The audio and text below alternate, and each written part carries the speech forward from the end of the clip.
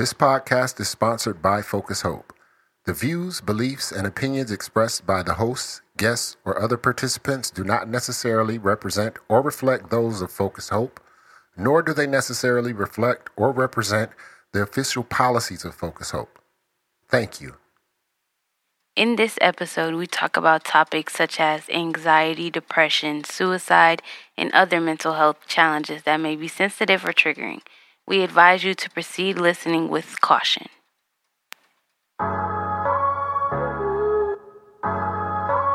Hope Speaks, a podcast unifying the communities of Metro Detroit. Welcome to Season 1, Maturish, where we educate the boomers, zoomers, and everyone in between. We're your hosts, Esma and Jess. Welcome back to our podcast, Maturish. We hope you all enjoyed our last episode, Trendy-ish, and took our very needed advice to not bring back low-rise jeans.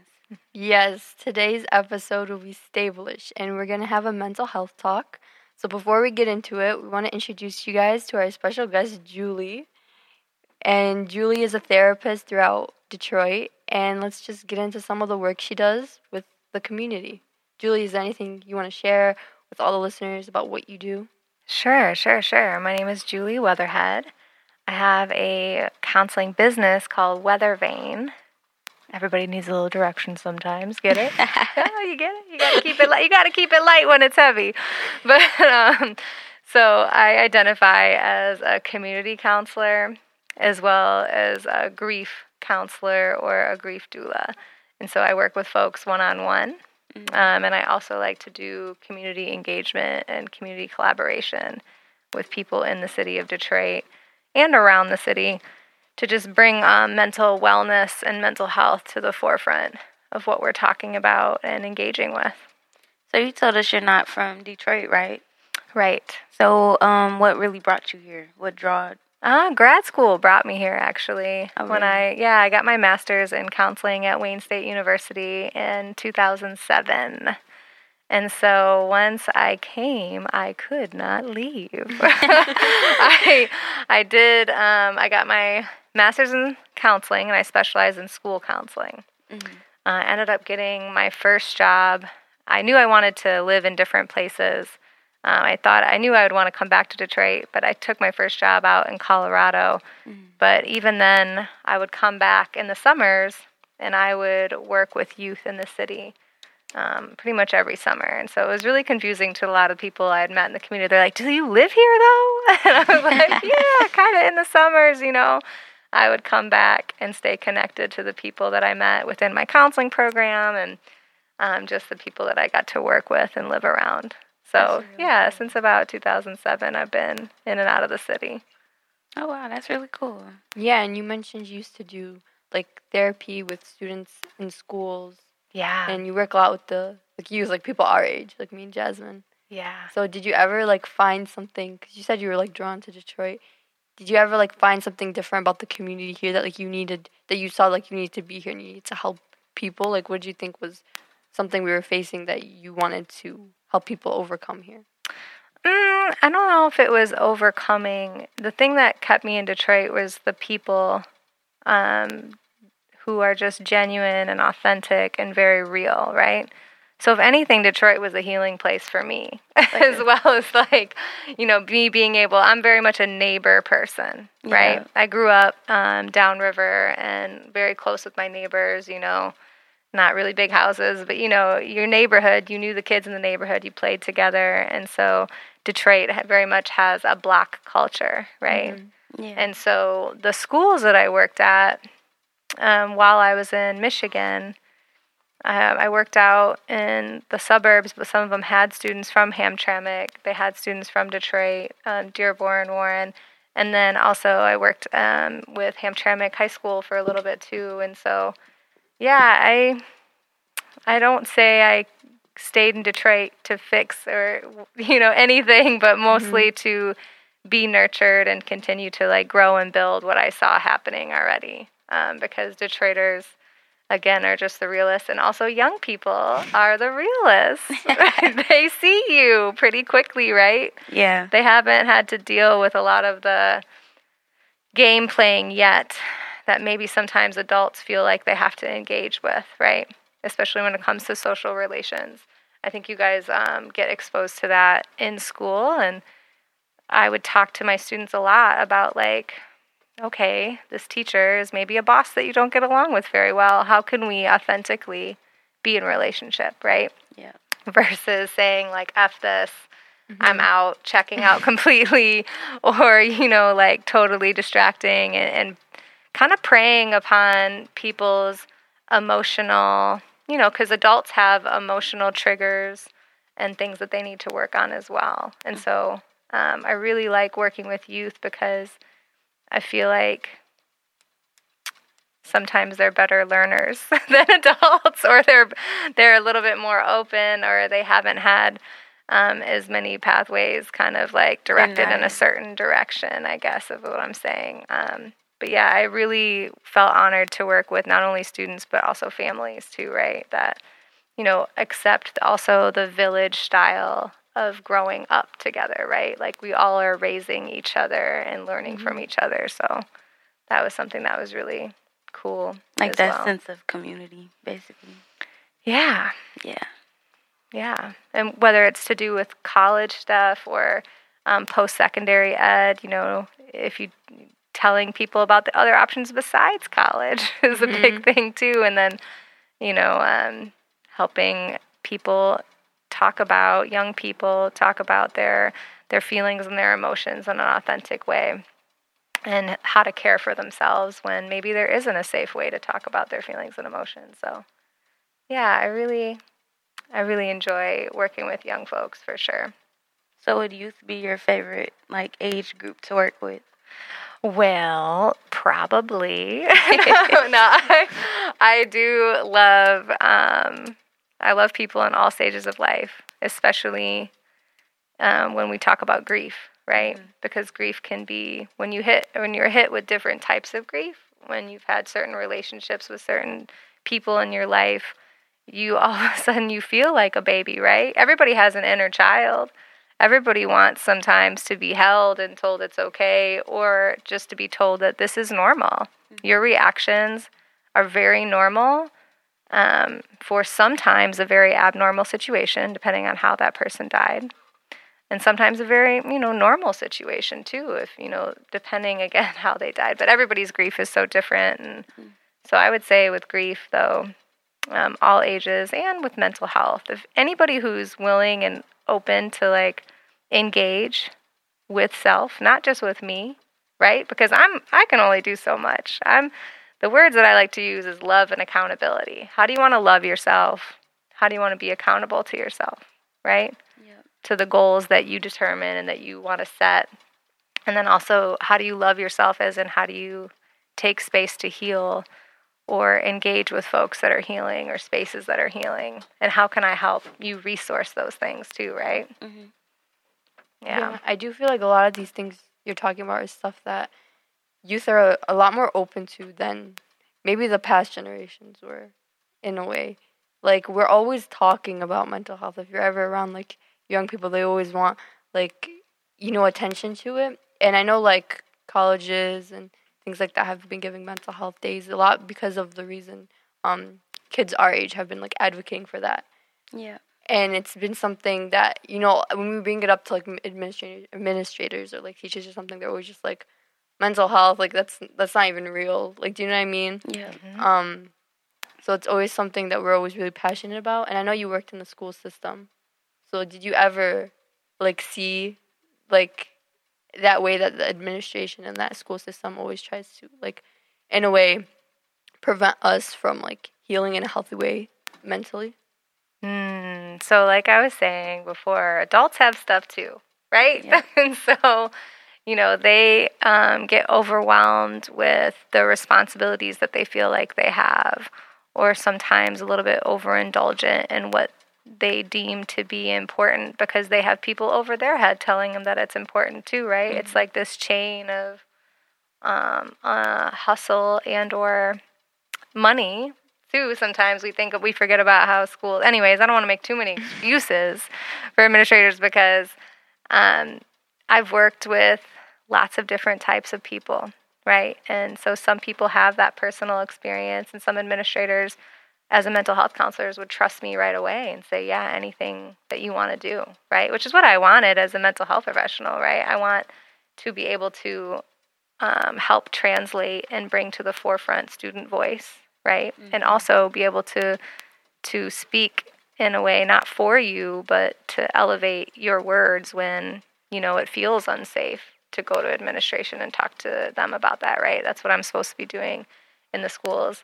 And so, it's been really difficult when it comes to mental health, when we talk about anxiety, depression, when we talk about racism that's happening in schools, because that affects and impacts our mental health too.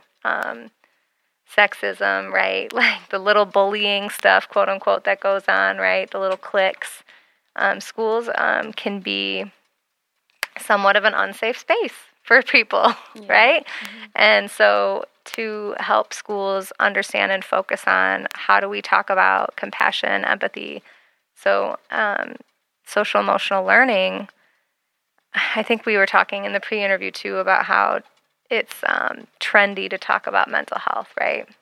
Mm-hmm. Like trendy to say like, oh, I'm depressed. Do you know what I mean? Right. Yeah, like you see so many people our age just saying, I have anxiety, I have depression, like just throwing it out there. Right. And then they're like, oh yeah, me too. Ha ha ha. Well, so these words are coming out, right? Mm-hmm. People are talking more about it. And I've come back to the working in school systems, because I've seen a lot of school systems adopting social emotional learning curriculum, right? And saying this is important. Yeah. And it's one thing to talk about it, it's another thing to be about it, right? Mm-hmm. It's like, how are we really going to incorporate this? Restorative practices is another program that schools, play around with by saying, we don't want to punish kids. We want to... I heard about that. Yeah, we want to address and hold accountable, but then also heal, right? Mm-hmm. But again, I think the burnout of educators and administrators of trying to do programs maybe halfway, like not all the way, right? Or maybe we'll have one speaker come in and talk about anxiety, and okay, we checked the box that we talked about anxiety. And then going back to kind of with students, how you guys were saying that it could be trendy to say, I'm so depressed. I'm so anxious, like I'm depressed. When I was in the schools, I remember just kind of like, just trying to be somebody to reflect with and say, okay, like, are you feeling depressed? Are you having are you having a bout of depression, right? Mm-hmm. Sometimes we do go through stages in our life where we're like, it is hard to get out of bed, right? Yeah. What are the different levels of those feelings and emotions, and how does it minimize it when you throw it out there? And that's that compassion and empathy for others, right? And kind of just being aware of the power that words have. Mm-hmm. I feel like overall culture, like pop culture, has really like pushed a lot of kids to feel that way, to make it feel like it's like a trend, like cool to be, to say you're depressed and like belittle it in a way. Yeah. Like they use it in it's like usually I see a lot of people just kind of throw it out there like a way to like cop out, like if they've done something wrong or something, they would just throw it out there and use that as a way to just like basically like save themselves and like not get canceled. Like, but then again, I think that is a huge factor. But then I think there are some people who are like genuinely being honest with it. And like me myself, I'm the type of person who laughs something off, or who may joke about something to feel better about something. So I feel like some people may do it out of the way they cope with something, but some people aren't as genuine as others. So it's like a hard, it's like a scale. Yeah, you never know who's actually dealing with it. Yeah. I feel like that's a strong thing that a lot of people need to think about, but then a lot of people don't quite know how to approach. I know like so many people in my school like will literally tell you like in all seriousness that they have depression or they have anxiety. But then you always also see that they don't want to get help or get like resources, if that makes sense. It's usually like a self-diagnosis. And, sometimes it's true, sometimes it's not. But, have you ever like worked with kids like that like just didn't want the help and were just kind of like just okay with how they were? I feel like a lot of young people want help, but they have a blockage maybe in their family or the adult that would have to sign off on them receiving that help.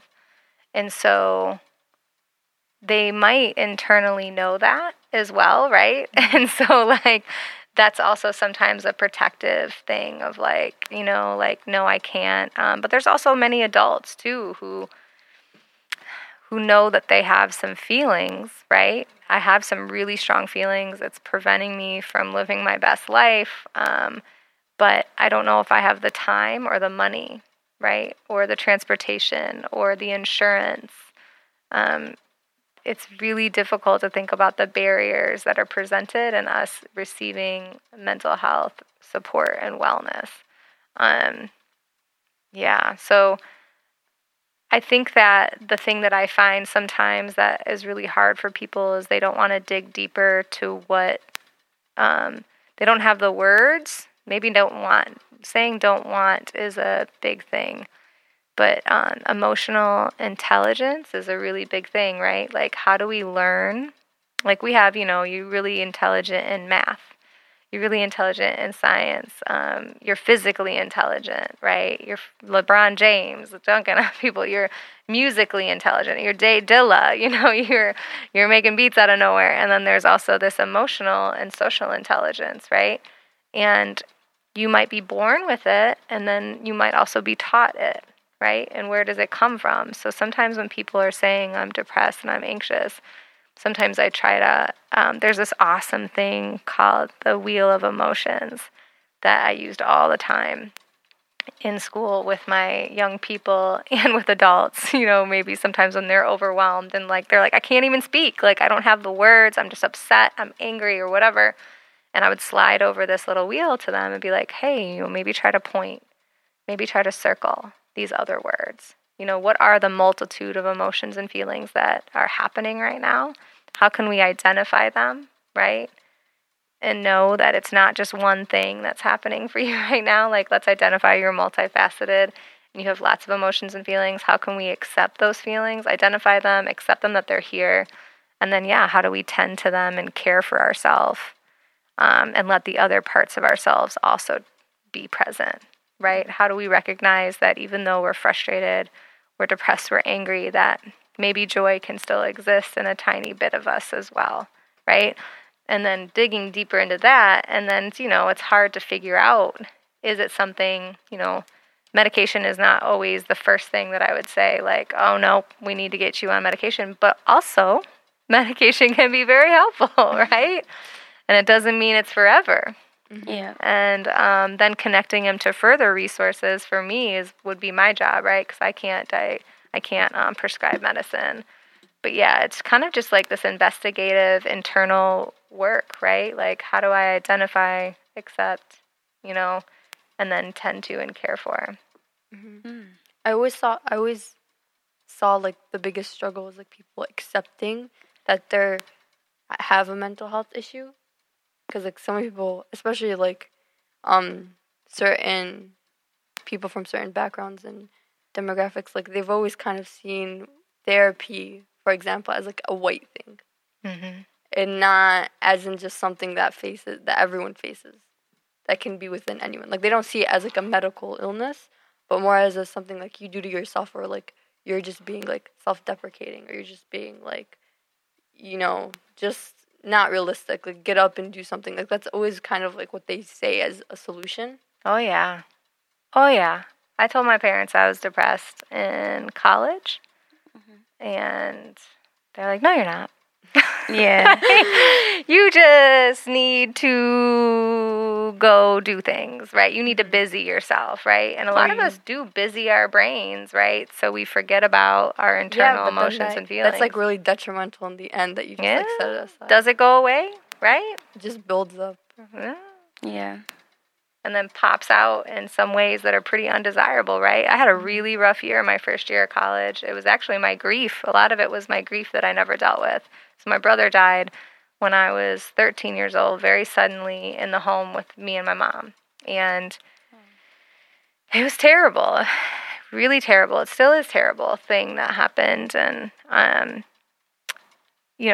Arab American, and my mom is, from a Syrian culture.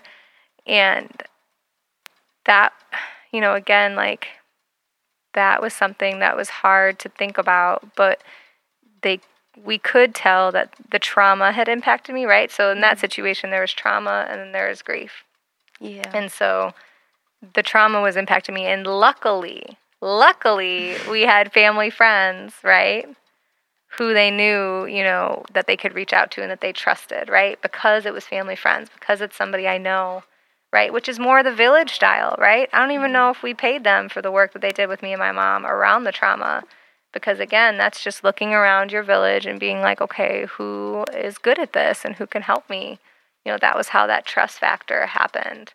But the grief was unresolved. And sure enough, that popped right back up, when I had time to think about it, when I wasn't busy and in my parents' home. I was off to Michigan State, and people thought it was partying. And, that's an easy way to say it, right? Like, oh, yeah, just got too wild, right? Or whatever. But, it was really some depression for sure that showed up in a really interesting, tricky way. Yeah, I get that. My freshman year of high school, a close friend of ours who was a really, very important person to, our school, committed suicide. Mm-hmm. It was, on exam days. Mm-hmm. So it was, they announced it at, the beginning of the day because they thought it would be rude to, just go the whole day without telling us something like that. So it was, you could really see the effect it really made on everyone, how grief really took everyone because no one wanted to take exams. No one wanted to do work. Right. It was, the last day of school, basically, and you wanted to basically, have fun, take your tests, go about your day and, start your summer off. But then it's, no one could really get to that point of starting summer because we just lost someone so near and dear to all of us. Mm-hmm. And it was a really reality check for a lot of us because, and even our teachers, because seeing teachers crying and bawling out some of the students was really surprising because you're this person really didn't only impact me the way they impacted all these other people. And then it got to a point where teachers were just put the pencils down and, because there was students who were in class, just crying, taking exams.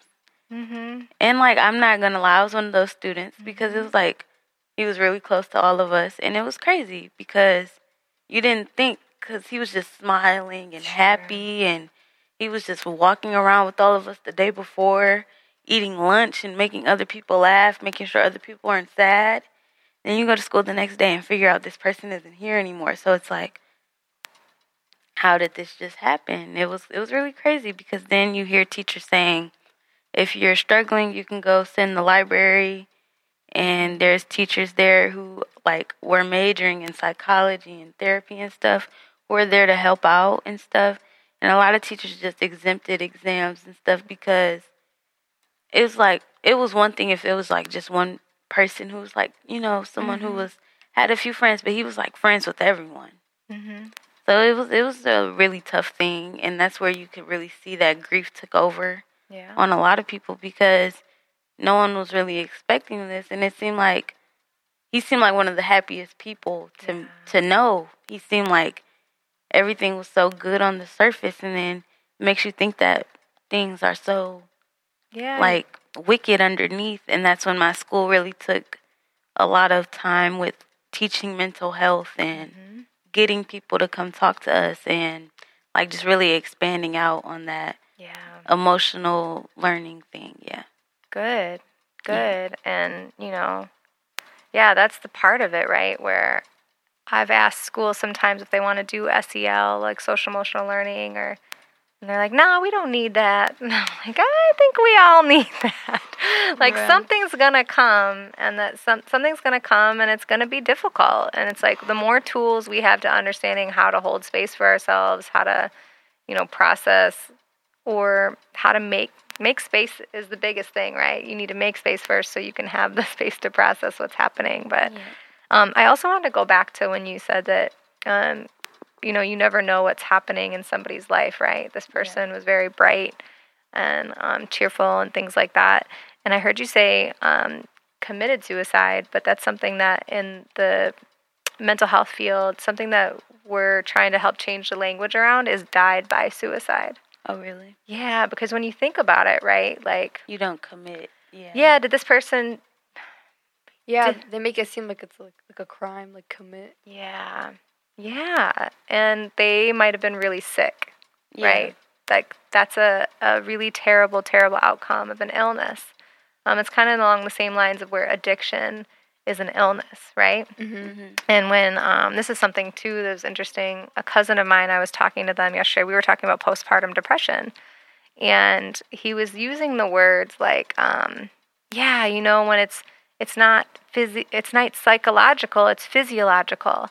And I stopped him for a second, and I was like, but psychological is physiological. Our brain is a part of our body, right? Yeah. Like our hormones, and we separate the two a lot, and it makes it easier for us to push off mental health as something that's not really a part of our whole entire body, that we can't contribute to in positive ways by the things that we eat, the way we move our body, the people we surround ourselves with. Yeah. Like this space we're in now, a beautiful mental health, mental wellness space, right? There's a garden down there for you to interact with. There's, community all around. There's pictures of community flashing on the screen in front of us, so understanding that, we get sick. Just like we get sick with a cold, we can get sick with some sadness, or we can have an event happen to us that happened when we were young that pops back up because we didn't really deal with it, right? So the way we deal with other things are impacted. And so just like a broken leg can heal wrong, right? Sometimes our brain doesn't heal in the best way possible, so we might need to go back and correct, and try to think about what's the best way, that I can try to help get back into a zone of safety, right? Because a lot of our time, too, our body and our brain, we're trying to keep ourselves safe. So whether that reaction comes out in a lot of different ways, whether it comes out really big and angry and scary, there was something in there that happened to us most likely that told us that was the way to keep you safe, right? Or if it comes being withdrawn and hiding, and exiting the situation, they call it fight or flight and all that stuff. So yeah, there's so much, but like what you were saying about how people that usually go through these mental issues, they're never seen as victims, but more like people they've inflicted this upon themselves, it's their own fault, and they're blamed for it. And I see a lot in my Arab culture, to even talk about mental health is it's seen as a weakness. So a lot of people I'm surrounded by are immigrants, so they came to America from an Arab country, and they've seen a lot of horrible things. They've seen war, they've lost family, etc., and everything. So everything since they were born until even now, it's always been a survival kind of instinct. The way they live, it's always just provide for your family, provide for yourself. That's all you think about, And that's how you deliver love, too, sometimes, right? I provide for you, therefore I love you. Yeah. That emotional hug, love stuff, we don't, They always kind of see it as that's a side. I don't do that. I don't need to do that. Yeah, they're always rushed. There's not enough time. There's a time limit or something. Then you hurry up and provide as much as they can. When they haven't even seen they're living comfortably now. They're living comfortably. They have stable income coming in and things like that, but there's still that mindset still in that survival mode. Sure. And I know a lot of people from my community, I know a lot of people that have they grew up in these Arab countries Lebanon, and were married at 19, right when they graduated from high school. Got married to someone they barely knew because that was just how it was back then. Yeah. And then they moved across the world to a different country with a completely different culture, didn't know the language, didn't know anything. Because if you compare those two countries, it's completely different. I mean, over here, there's, like, electricity 24/7. Like, that's not even something they have over there. And you're just kind of alone. You don't have family anymore. You don't have anybody. You don't know anybody here, and you're just alone. And then that takes a toll on all of them. But they don't understand that they're dealing with a mental illness or a mental issue at that time because they've never been. They don't even know what that is. Right. There's lack of education. Yeah, and I know I've seen, like, these people Or exposure. like, have had kids and have grown, etc. And, like, especially postpartum depression. Like, I've seen that a lot, and people are always very quick to blame that person for, like, the way they feel, because, like, that person on their own, they don't even know what they're feeling. They don't even know how to describe it because they were never taught to, like, admit to that or see that that's an issue. And so people all around them would just be like, why are you basically an attention seeker in a way? Like, why are you being so weak? Like get up, do something. Like, we're all worried about, like, providing and surviving and working, and you're just worried about, and you're just crying and things like that. And it's just kind of a stop crying and get up. And it's just like, well, it's more than that. It's an actual physical illness that you can't just, like, tell someone to do that. And then this is why it's so hard for them to seek help, because first people like belittle them for it. They patronize them, make them feel like babies for it. Make them think they're wrong. Yeah, and then when they go out to get that help, finally nobody's on their side. And, like, I've seen, ever so rarely do you ever see someone actually get help, but, like, thankfully people I do see get help that have, like, done therapy, are medicated, have, like, been on different medications. Like, literally all my life I've known them in this way. They're still, like, working on it. They're still not in a good place because they don't have a community around them that supports them. And it's just, mental health is just laughed at. Like, don't even bring it up. Like, that's for white people, quote unquote. Yeah, and not for, like, these strong, like, immigrants, which really that's who face it the most, because they've seen and dealt with all the trauma and have had, like, those intense moments and issues.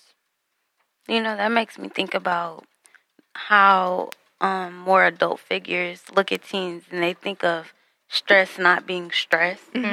Like, if a student is to say, like, oh, these AP classes and these things are stressing me out, and you voice that to them, they're like, then drop it. Then don't do it if you can't do it. And it's like, you think, it makes me think that adults in that situation only think the only solution to that is giving up or, like, quitting, which doesn't set a good tone for anyone in youth. Like, you're basically telling a youth, someone who's younger, to give up and quit because they're struggling, instead of telling them to persevere and you got it and you'll get through it. So I never really understand why they do that to youth, because it's like, you're setting this tone of telling them to quit. So then in the future, if they quit and they do these things and you're, like, disappointed about it, how can you be disappointed if initially you're teaching them to just quit on things that are too hard for them? I feel like they're so hypocritical. Like, don't you see, like, everyone, like, our school systems have just become, like, competitions. Yeah. Like, whoever's, like, they push and push you. Like, whoever's the smartest, that's, like, you're measured based on that. Your measure of success, your measure of worth is based on how smart you are and how much you will provide to society, quote unquote, like, what college you go to, what you do, what you pursue. And they put all this pressure and all these different APs, all these different classes you can take to, like, get ahead and beat everybody. And then obviously all these kids are starting to, like, have these mental health issues and are in dark places, and they just, like, again, they ignore it because they just feel like it's a joke and they're not actually facing these problems, even though they're being pressured by these people. So that's just another way, the education system. Yeah, and I want to comment too on, like, how you said the stress of younger folks versus the generation that's above you, right? That might be helping raise you.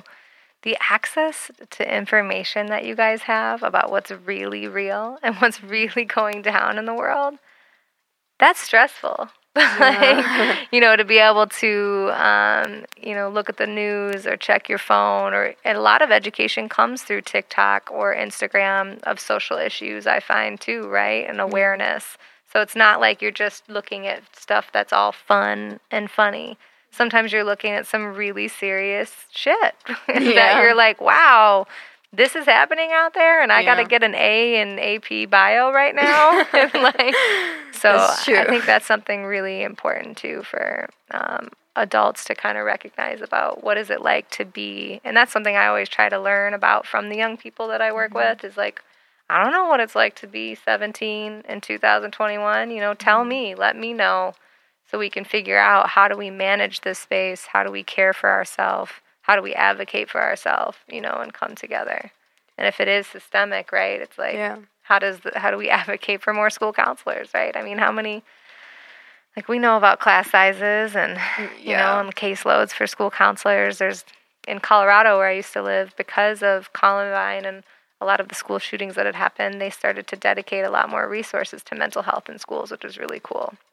So not only were there school counselors, there were school psychologists on campus, right? And so you didn't have to worry about transportation. You didn't have to worry about, you know, your insurance and everything. And so how do we make schools more community spaces, you know, for places of trust where people can engage in mental wellness? And the earlier we teach people, that's why I like you too. The earlier we learn about mental health and how it's normal to have a counselor. It's amazing to have a counselor and to have somebody who's like non-biased, who's there for you and listening, and, you know, just on your squad, the better. That's why I like working with young people too. About like schools and generations, like when we see our parents have a hard time dealing with mental illness and mental health, it affects the kids, because I know a lot of students like my age go back and forth between, like, you know, Lebanon, America, or wherever it may be overseas, and have like moved back and forth. So the culture shock that, or even when they like move to college and go away and leave like their bubble of a community surrounded by people that share their identity, they have that really, really intense culture shock that is always really detrimental. Like, I know people that were like moving around when they were like, you know, 4 years old until they were in high school, and then they get here and they've gone back and forth like 3 times, and now they don't know they don't have friends in either places. They don't have a community in either place, because, you know, in America they're laughed at because they have an accent. So they're thought of as like inferior, like they're stupid, quote unquote. And then when if they're in like an Arab country, they're seen as, oh, like, you're American, and they laugh at you. So there's no like place for them. Sure, acceptance of diverse identities, right? Yeah, which is in a lot of different cultures too. Of like, you know, you're not enough this, you're not enough that. Oh, you don't know how to cook. Oh, you don't know how to speak that language, or you speak this way, or yeah, that's a really big, difficult thing. Yeah, and these kids, I know a lot of them that have like had to deal with that, and because they're now here, kids don't want to befriend them because they're seen as different, and they're automatically thought of as like stupid. But at the same time, usually when this happens, if they're a certain age or have like, so let's say in like Lebanon or something, they passed the 5th grade and they came here, they will make them go to like the 3rd grade or like the 4th grade, because they're just again seen as like not smart, and right, because the English language skills, they're like, you probably didn't learn everything you were supposed to. So now they're with all these kids that are younger than them, and that these kids again also feel like they're better than them, and they feel isolated. And I know a lot of these kids, like, to this day are still in special ed classes because they have a lot of mental issues now because of the environment they're in. And now they have like self-harm issues, and also like medicated and like have like a lot of medical help, and it's like very serious for them. But obviously these schools just take them out and put them in special ed and make them feel like there's something wrong with them, and then that just makes it so much worse. And they're separated from these students and like laughed at by them, because again they're just made to feel that they are less than them, and it's really bad, and it's like really detrimental to everybody in the community. Yeah, most definitely, and that speaks to the lack of resources within the school, right? So somebody might know that this probably shouldn't be happening, but maybe they don't have the FTE, whatever, the money to hire another person to really give people the attention that they deserve and that they need, right? To stabilize, to understand who you are and how beautiful and smart and amazing you are. Yeah, that's a really It's a really large issue. Yeah, I feel like those are like their critical moments, like when at that young age and when they don't get that help. Yeah. That's like what puts them into those mental health issues and gives them that trouble. Like by not supporting them, that's what hurts them. Yeah. Yeah, I think you have very, very, very valid points. And I think that everyone, after listening to this and stuff, should ask themselves if you are really okay. And ask yourself what resources you can use to help yourself overcome these emotions that you're having, if you have any that are not the most positive. Even if you think that these emotions are not as serious as they are, anything you feel is serious enough and should be accounted for. So with that, you guys should really take a look into what resources and things you have available that can help you overcome these emotions that you're facing. Absolutely. There is resources too. So there's something in Wayne County that they created called a warm line. Have you ever heard of that before? So there's a hotline. You guys have heard of hotlines, right? Yeah. So hotlines 24/7. You can text, you can call. So this is if you're feeling at a really elevated or low state, right? Where you're like, I need to talk to somebody. This doesn't feel right. I need help. I need support. So you can call these 24-hour hotlines or you can text. In Wayne County, they also created something called a warm line. And a warm line is just, I guess, a level down, quote unquote, from the hotline. What I like about the idea of this warm line is that it's local. So say your family has been going through the floods for the third time, right? Yeah. And this is an extra localized stress that's being put upon you, and you need somebody to talk to about your own feelings because you see your family stressed out, So you engaging with the warm line is also a really great way, and it's only open, I want to say, from 10 a.m. to 2 a.m., I think. So it's a little bit more limited on time, but those are two resources. There's also quizzes that you can take to try to start to identify what am I feeling. Looking at those feelings wheel. If you just look up feelings wheel, that's a really great tool for communication. Yeah. And then also breathing. You guys breathe? No, I guess. Because I real? know people always say, every time I go into a Zoom, someone's always just like, okay, guys, we're doing our mindfulness activity and we're going to take our breaths. But I'm like, I don't have time for that. Oh, yes, you do. You better. Because that's oxygen, okay? Yeah. So how are you supposed to operate if you're not really feeding yourself the basics, which is water and oxygen, some good food, hopefully some fruit and some vegetables. Get one of those little cheap ninjas, little smoothies or bullets or whatever. But breathing. Everyone take a breath if you're on the call. Tell me about your breath. How do you breathe? What do you... So I have this thing on my Apple Watch. It's like, it tells me like when you can like stand up, if you've been sitting down too long, or it just like tells me to breathe if I'm like, my heart rate might be elevated or something. Yeah, so there's lots of apps out there. The Calm app, is one of them. Some of them are free. Some of them charge for different levels of things. But breathing was a game changer for me, right? Like, because my stress sits in my body. It sits in my shoulders and everything like that. But you can actually send oxygen to different parts of your body, right? To, like, loosen up your body a little bit. So, yeah. Breathing. Do you want to do a breath? Okay, we can do a breath. And then we can. All right. Everybody get in a comfortable seat. Okay. You too, Joe. Joe is our editor, recorder, producer. And you can close your eyes or you can keep them open. And we're going to breathe in through our nose. We're going to hold it for 4. We're going to breathe in with 4, hold it for 4, breathe out in 4. On the count of 3, breathe in through your nose. 1, 2, 3. Hold it for 4. And breathe out.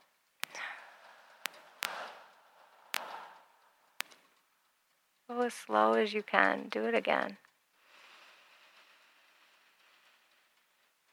And hold it. And breathe out.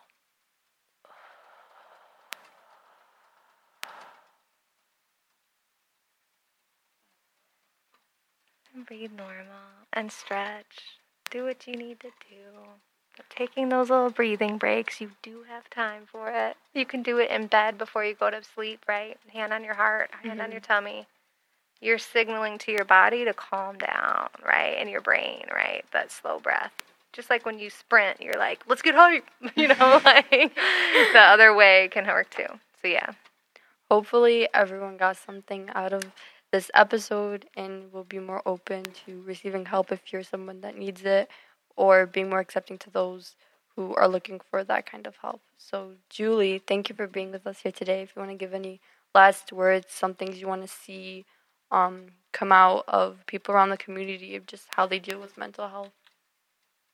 No, I mean, just keep an eye out, because I feel like as mental health is a trendy thing, I think there are a lot of great events that are happening, but what is mental health to you? Ask that question to yourself as well. Is mental health to you going to see some live music and sitting down and being quiet and breathing? Is mental health to you engaging in your spirituality, not using it as the one and only tool for mental health, right? But sometimes going to church or going to be within yourself and whoever you pray to or whoever you connect with, going outside, feeling the ground, like going for a nature walk, which is, again, something that a lot of us are not familiar with, but even putting your feet in the grass, right? Yeah, touch the grass, or go lay down and look at the sky. Again, like, what are your self-care modes that put you in a calm, good state? And then also, check out the hotline and the warm line too, right? For connection to more deeper resources. Yeah. Yes, thank you again so much, Julie, for coming in today. And thank you all so much for listening to today's episode. We gladly appreciate you all for coming. You can stay connected with us on email, genofpromise@gmail.com, and Insta at Focus Hope. Also on our TikTok, Focus Hope. Thank you for listening, and hopefully you guys can all take care of yourselves and stay safe. Bye. Bye. Thanks for listening to Maturage, A safe space for youth to talk about their ish. Come back for more rants and diverse insights. Bye. This podcast is brought to you by Focus Hope, a Detroit-based nonprofit pledging intelligent and practical action to overcome racism, poverty, and injustice. If you or someone you know is in need of support or assistance, a group of our Generation of Promise friends created a website full of mental health resources that youth, teachers, and parents can visit at edjusticegroup.wixsite.com. You can also call the Michigan Department of Human Services peer-run warm line at 888-733-7753 and the National Suicide Prevention Lifeline at 1-800-273-8255.